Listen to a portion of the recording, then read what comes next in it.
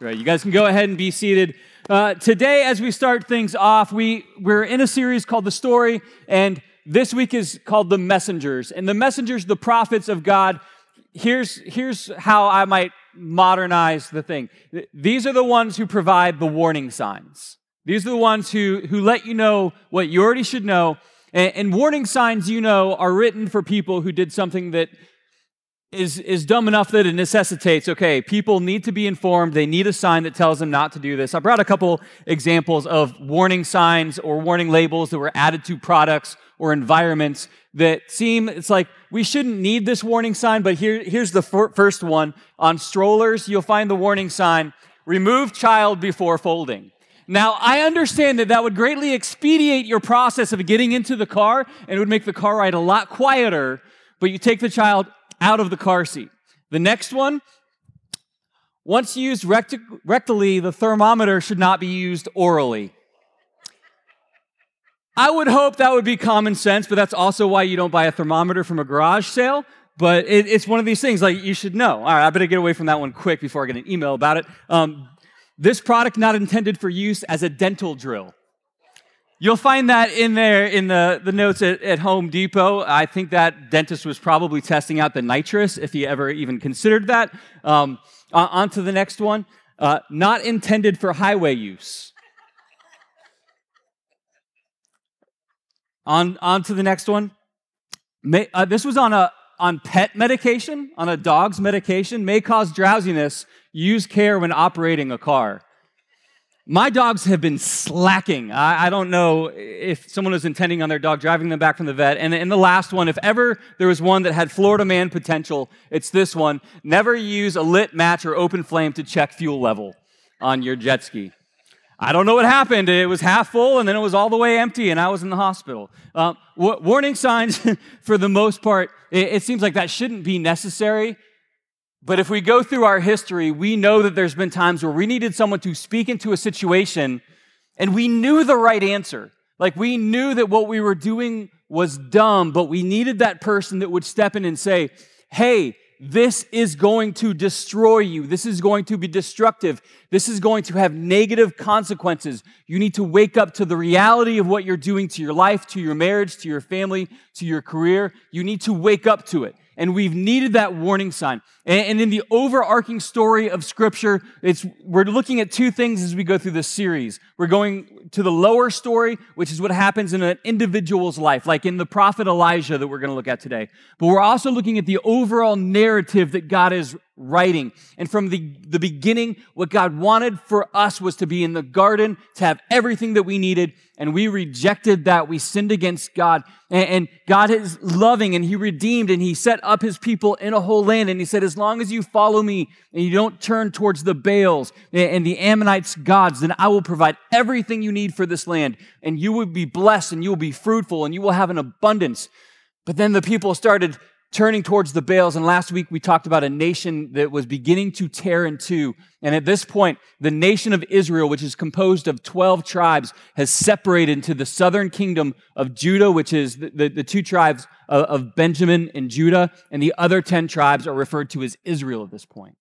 And Israel has set up golden calves to worship, and they're led by a king named Ahab, who was evil beyond all the other kings. And that's where we kind of pick up today, where Israel, the 10 other tribes of Israel, are beginning to go further and further and further away from God and His will for them.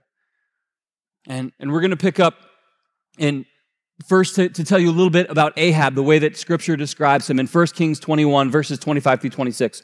We'll put this on the screen. This is the description of who Ahab, the king of Israel, the 10 tribes in the northern kingdom. It says that he did more to arouse the anger of the Lord, the God of Israel, than did all the kings of Israel before him. There was never anyone like Ahab who sold himself to do evil in the eyes of the Lord. Urged on by Jezebel, his wife, he behaved in the vilest manner by going after idols like the Amorites the Lord drove out before Israel. So the leadership that they have in the nation right now, he is the worst of the worst. As you scroll through the pages of Scripture, you're going to see that Ahab and Jezebel did more destructive things than the other kings. And this northern kingdom is going further and further away. And so the prophets of God were often put to death by them. The people who would stand up for the truth of the God of Israel would be persecuted and put to death. They'd have to go into hiding in caves. And the worship of Baal, it would involve grotesque things of sexual immorality as well as child and human sacrifice. But it was done with the mindset that as we do this, we will receive greater prosperity. We will receive greater return in our crops. We will receive greater happiness on earth if we just worship Baal and we appease him. And you know what? We can also sprinkle some of our worship into the God of our ancestors as well, and we'll just mix them together. And this is one of the major lessons that we take from the northern kingdom. God is a jealous God for your heart.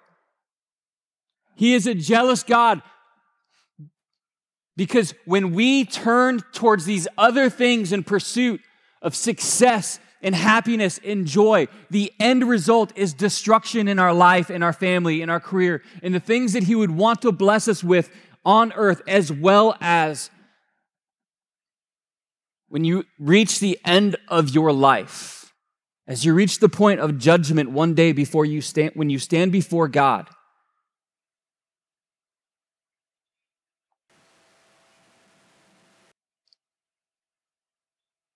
Revelations describes it as he'll spit the lukewarm out of his mouth. The people who tried to be on both sides of the fence. Jesus describes the day of judgment and says, "Many will say to me, Lord, Lord," and I'll say, "I never knew you." And that same message that we see in the Gospels, that we see in Revelation, the very end of the Bible, we see that same message here throughout the time of the prophets. The prophets were saying, stop wavering between the two. Pick whom you will serve. In the time where Israel was on the way to the promised land, there was that question of, as for me and my household, we will serve the Lord. And God, throughout generations, has been grabbing his people as if to just shake them by the shoulders and say, who is your life going to be about?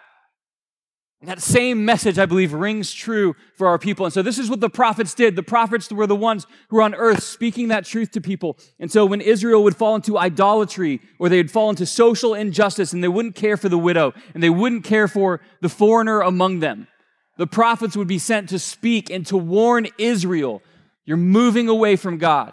Or even when they were very religiously busy, but their heart wasn't God's. One of my favorite Old Testament passages is where God says, I hate all of your festivals and I hate all of your songs because though you honor me with your lips, your hearts are far from me. God's intention throughout the ages isn't just blind obedience, but it's the question is your heart wholly his? The eyes of the Lord search to and fro the earth for a heart that is wholly the Lord's, that he may make it strong. And so the role of the prophets were to do that, to go and call people back to repentance. And this is what would happen. They would bring the message when there was that kind of idolatry or the falling away from God in actions or falling into just religious duties. The prophets would come and give them a wake-up call. And either repentance would happen and people would turn their hearts back to God, or the judgment and the punishment would arrive upon God's people, just like God said it would before they ever even got to that day. And it's one of those questions that pops in my mind of why does God's judgment have to come? I want to tell you, it's like physics. It's a natural principle of this earth that when we live apart from God, we are going to miss out on the blessings that come with living for God. We invite that correction into our life when we are living in a way that we know does not honor God. And I want to tell you that if you read this week's chapter from the story, I could give you an 8-week series on just this chapter.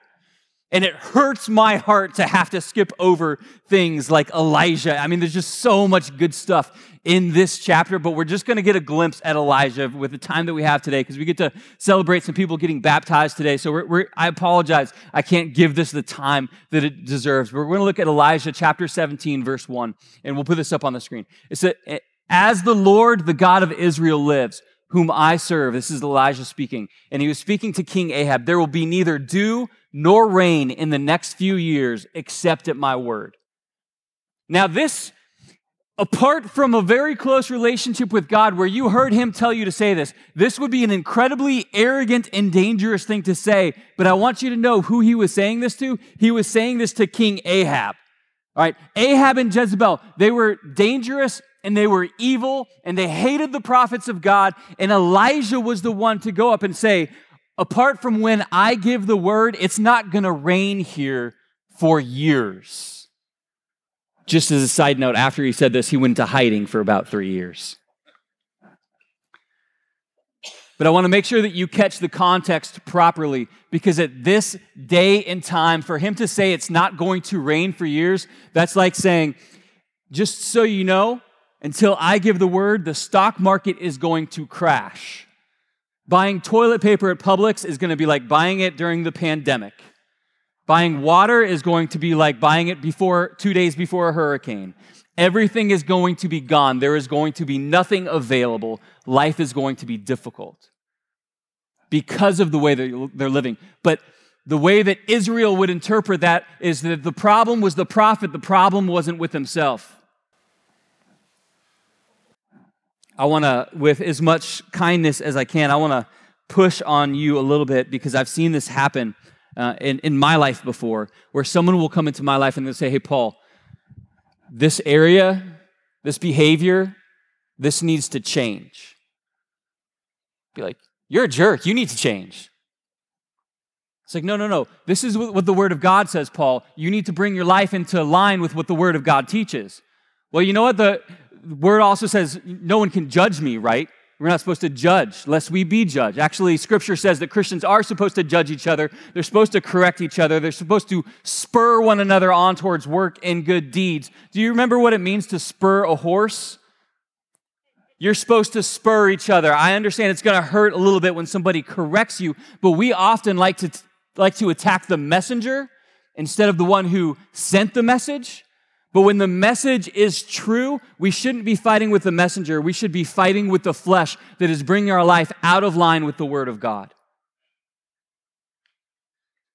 And maybe you've had someone speak into your life and say, "Hey, this needs to change," and you're like, "Well, I'm just going to delete you out of my phone." And with as much love as I can possibly say, that's an immature reaction. Because the people who will actually correct you in your life, those are rare.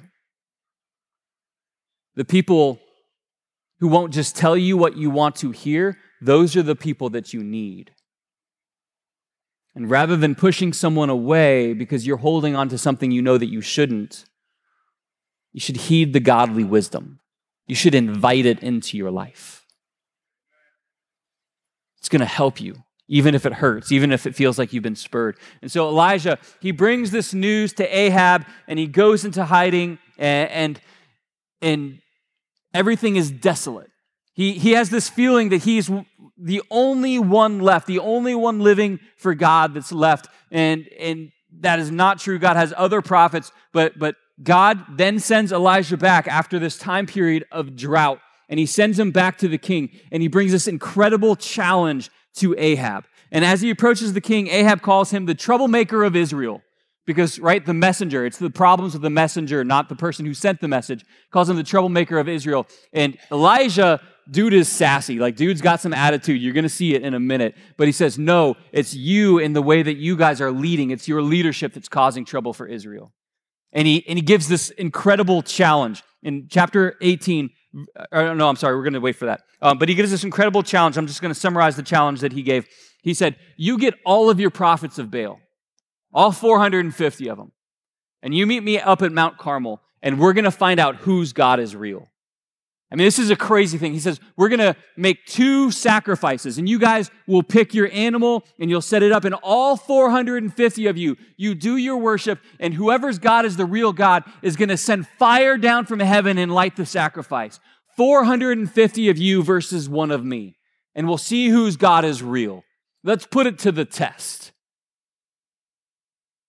Sounds like a good show. Ahab gets his people ready, and so they go and they have the sacrifice, and they begin to set things up. And this is where it gets really interesting to me, because we get to see some of Elijah's personality come out. I'm going to skip down to the next slide, where as the prophets of Baal are worshiping and they have the altar and they're trying to call down the fire, it says they started in the morning and they went all the way through lunch. And then Elijah says this to them as nothing's happening. He says, "Shout louder," he said. "Surely he is God. Perhaps he is deep in thought or busy or traveling. Maybe he's sleeping and must be awakened."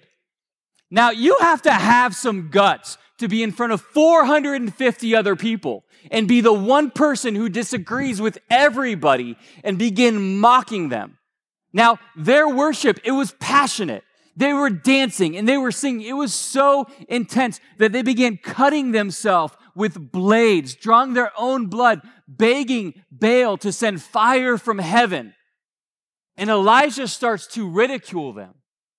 Now, some of your translations, depending on which one you're reading, it's interesting. The word traveling gets translated differently because literally the word in the Hebrew is traveling, but it was a common euphemism for traveling because it was far too rude to say, maybe he ate 3 meals from Taco Bell last night and he's stuck on the toilet, because that was the intention of what was being said. Some of your translations will say maybe he's using the bathroom. And it's saying maybe he's disposed and you're calling out to him and he hears you, but he just can't get to you right now because he has a really bad upset tummy. Elijah is ridiculing them as they're bringing their worship. And so in verse 27, it goes on and it says, "So they shouted the louder and they slashed themselves with swords and spears, as was their custom, until their blood flowed. Midday passed and they continued their frantic prophesying until the time for the evening sacrifice. But there was no response. No one answered. No one paid attention." It's what 1 Kings 18 says. All right, so I get it. Like, you haven't been sacrificing things to Baal. I get it. Like, you haven't been hanging out at the Asherah poles. I get that you haven't been saying prayers to Moloch, the god of the Ammonites. Like, I get that. But have you been living this life following the advice that society gives you that you know is in contrast to what the word of the Lord teaches you? I'm not going to get into politics or media people too much, but there was someone in our culture and time who just got in major trouble because he compared the way that we abort children to the child sacrifice of old. And I'll just tell you this much. There's nothing new under the sun.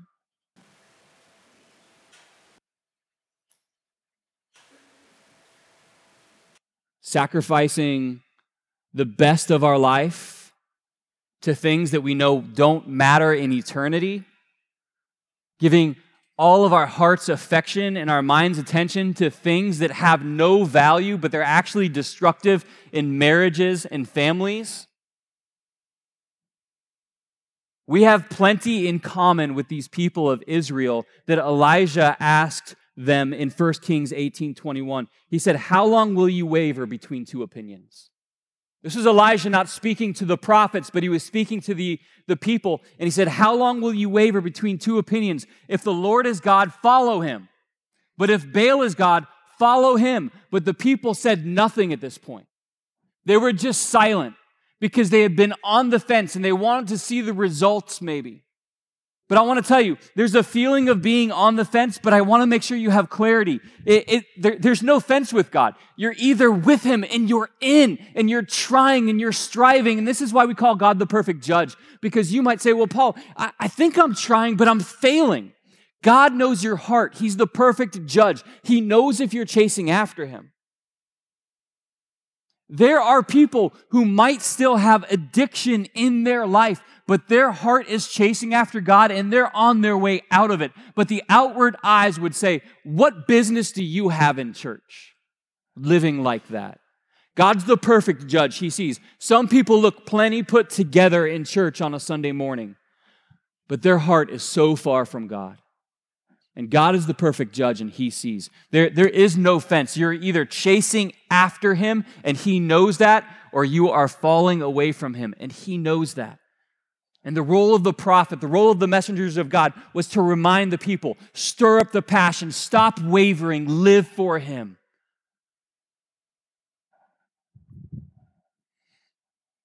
And so the time for the evening sacrifice arrived. And put 1 Kings 18, 30 through 31 on the screen for me. Then Elijah said to all the people, come here to me. They came to him, and he repaired the altar of the Lord, which had been torn down. Elijah took 12 stones, one for each of the tribes descended from Jacob, to whom the word of the Lord had come, saying, your name shall be Israel.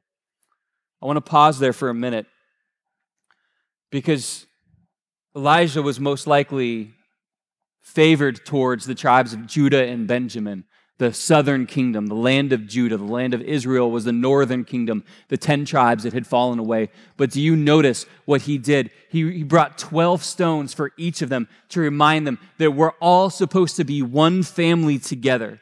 And he repaired the altar of the Lord. He reminded them of their history, of how God had worked through their forefather Jacob, saying that we should be one nation. He repaired the place of worship. He brought them all in together. And then go to 1836. And Elijah prays, Lord, the God of Abraham, Isaac, and Israel, let it be known today that you are God in Israel, and that I am your servant, and have done these things at your command. Answer me, Lord, answer me, so these people will know that you are Lord, that you, Lord, are God, and that you are turning their hearts back again. Then the fire of the Lord fell and burned up the sacrifice, the wood, the stones, the soil, and it licked up all of the water in the trench. He had poured water all over his offering so that people would know it wasn't by chance that it caught on fire. And when all the people saw this, they fell prostrate and cried, the Lord, he is God. The Lord, he is God. There's so many important elements in this, but I'm going to just kind of touch on a couple of them. The goal of the miracle, the goal of the challenge, the goal of the sign, did you see it in there? So that the people would know that you're turning their hearts back again. I want to remind you of the character of God, behaviors. He calls us out of sin, and he calls us out of destructive behaviors. And not just as a disciplinarian, but as a loving father. It says, I want your heart to return. I want you to get back where you need to be.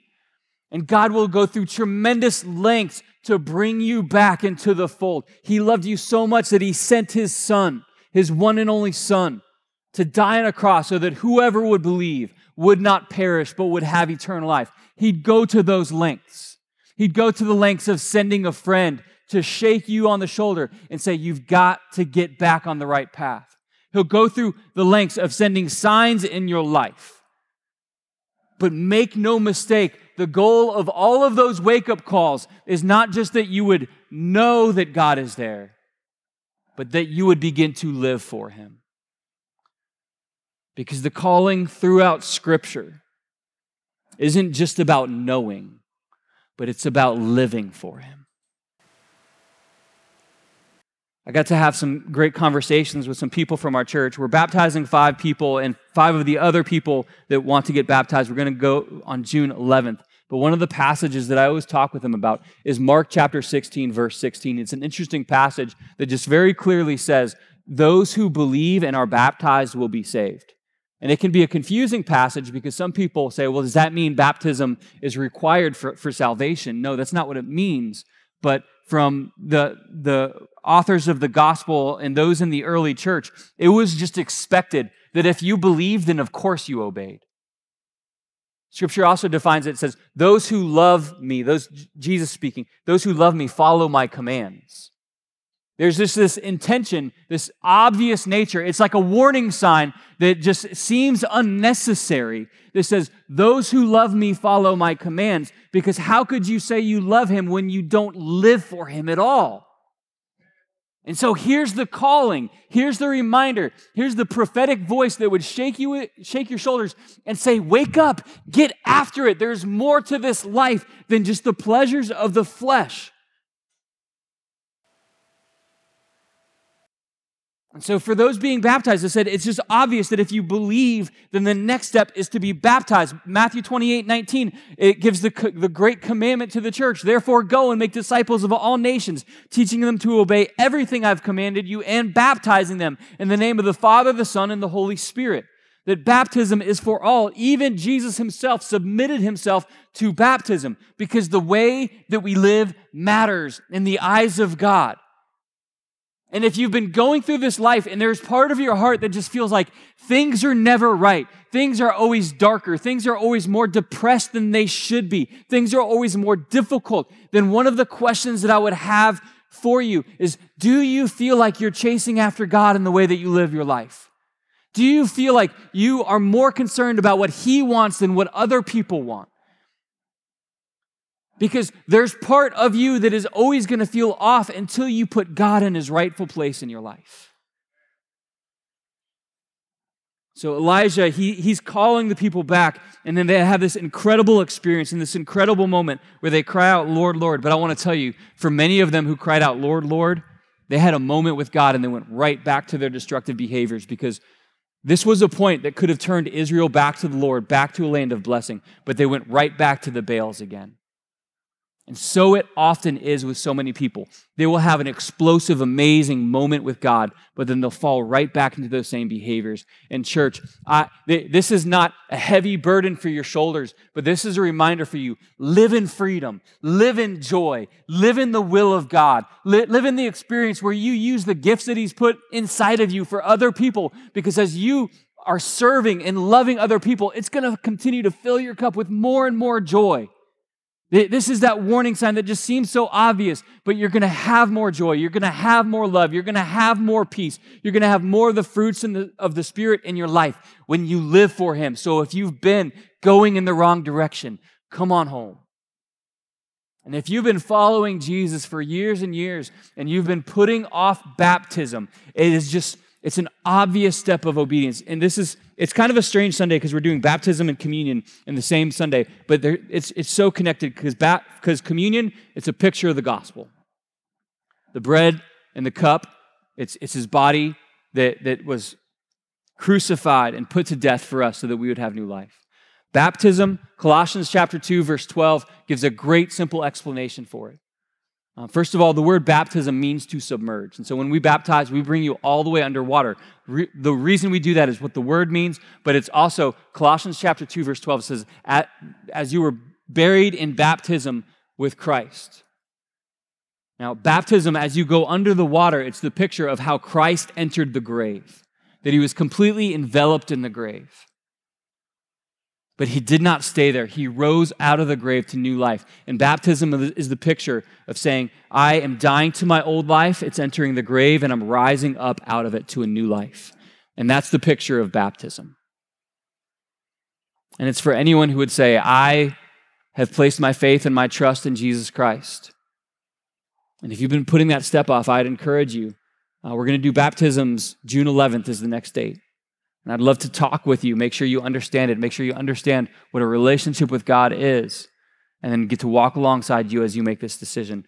We have a small introduction video that we're going to play to introduce you to the baptism candidates, and then we're going to go outside and to the left in just a minute, and we're going to get to celebrate with some other people as they're making this choice. But if you know that this is a step you need to take, then let somebody know today. And we're going to rejoice with you because the character of your Heavenly Father is turning the hearts back to Him. And so there's no fear in leaving the mistakes behind when there's only joy ahead. Let's watch these videos together. And today I'm going to be getting baptized.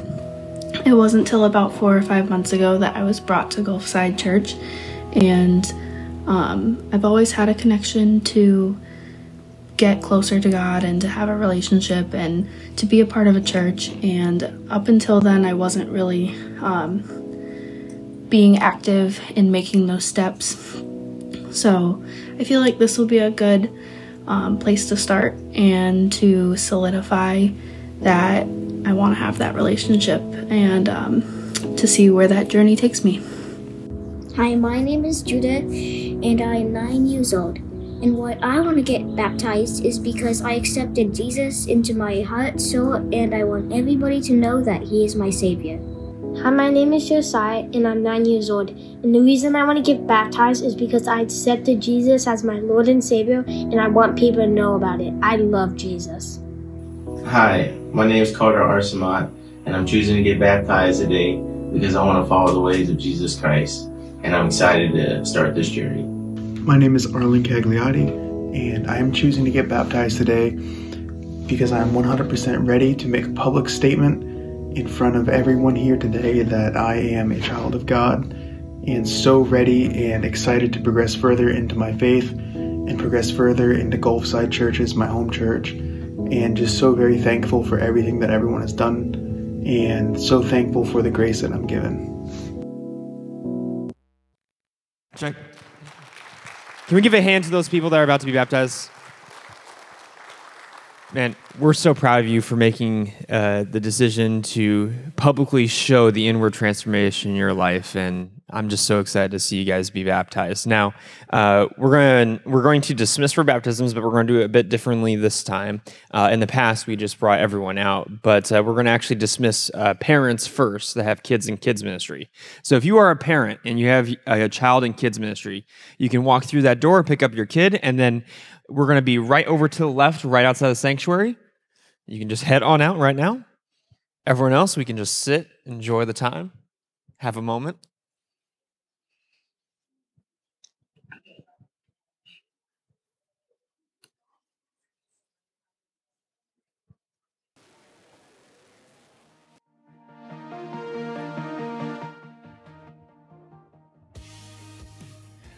Alrighty, and if you do not have a child in kids ministry, or you're still in this room, we're just going to ask you to be dismissed now. You're going to go directly out through these doors and take a left, and right out through the next double doors, you're going to see a pool right there. We'll see you guys in a second.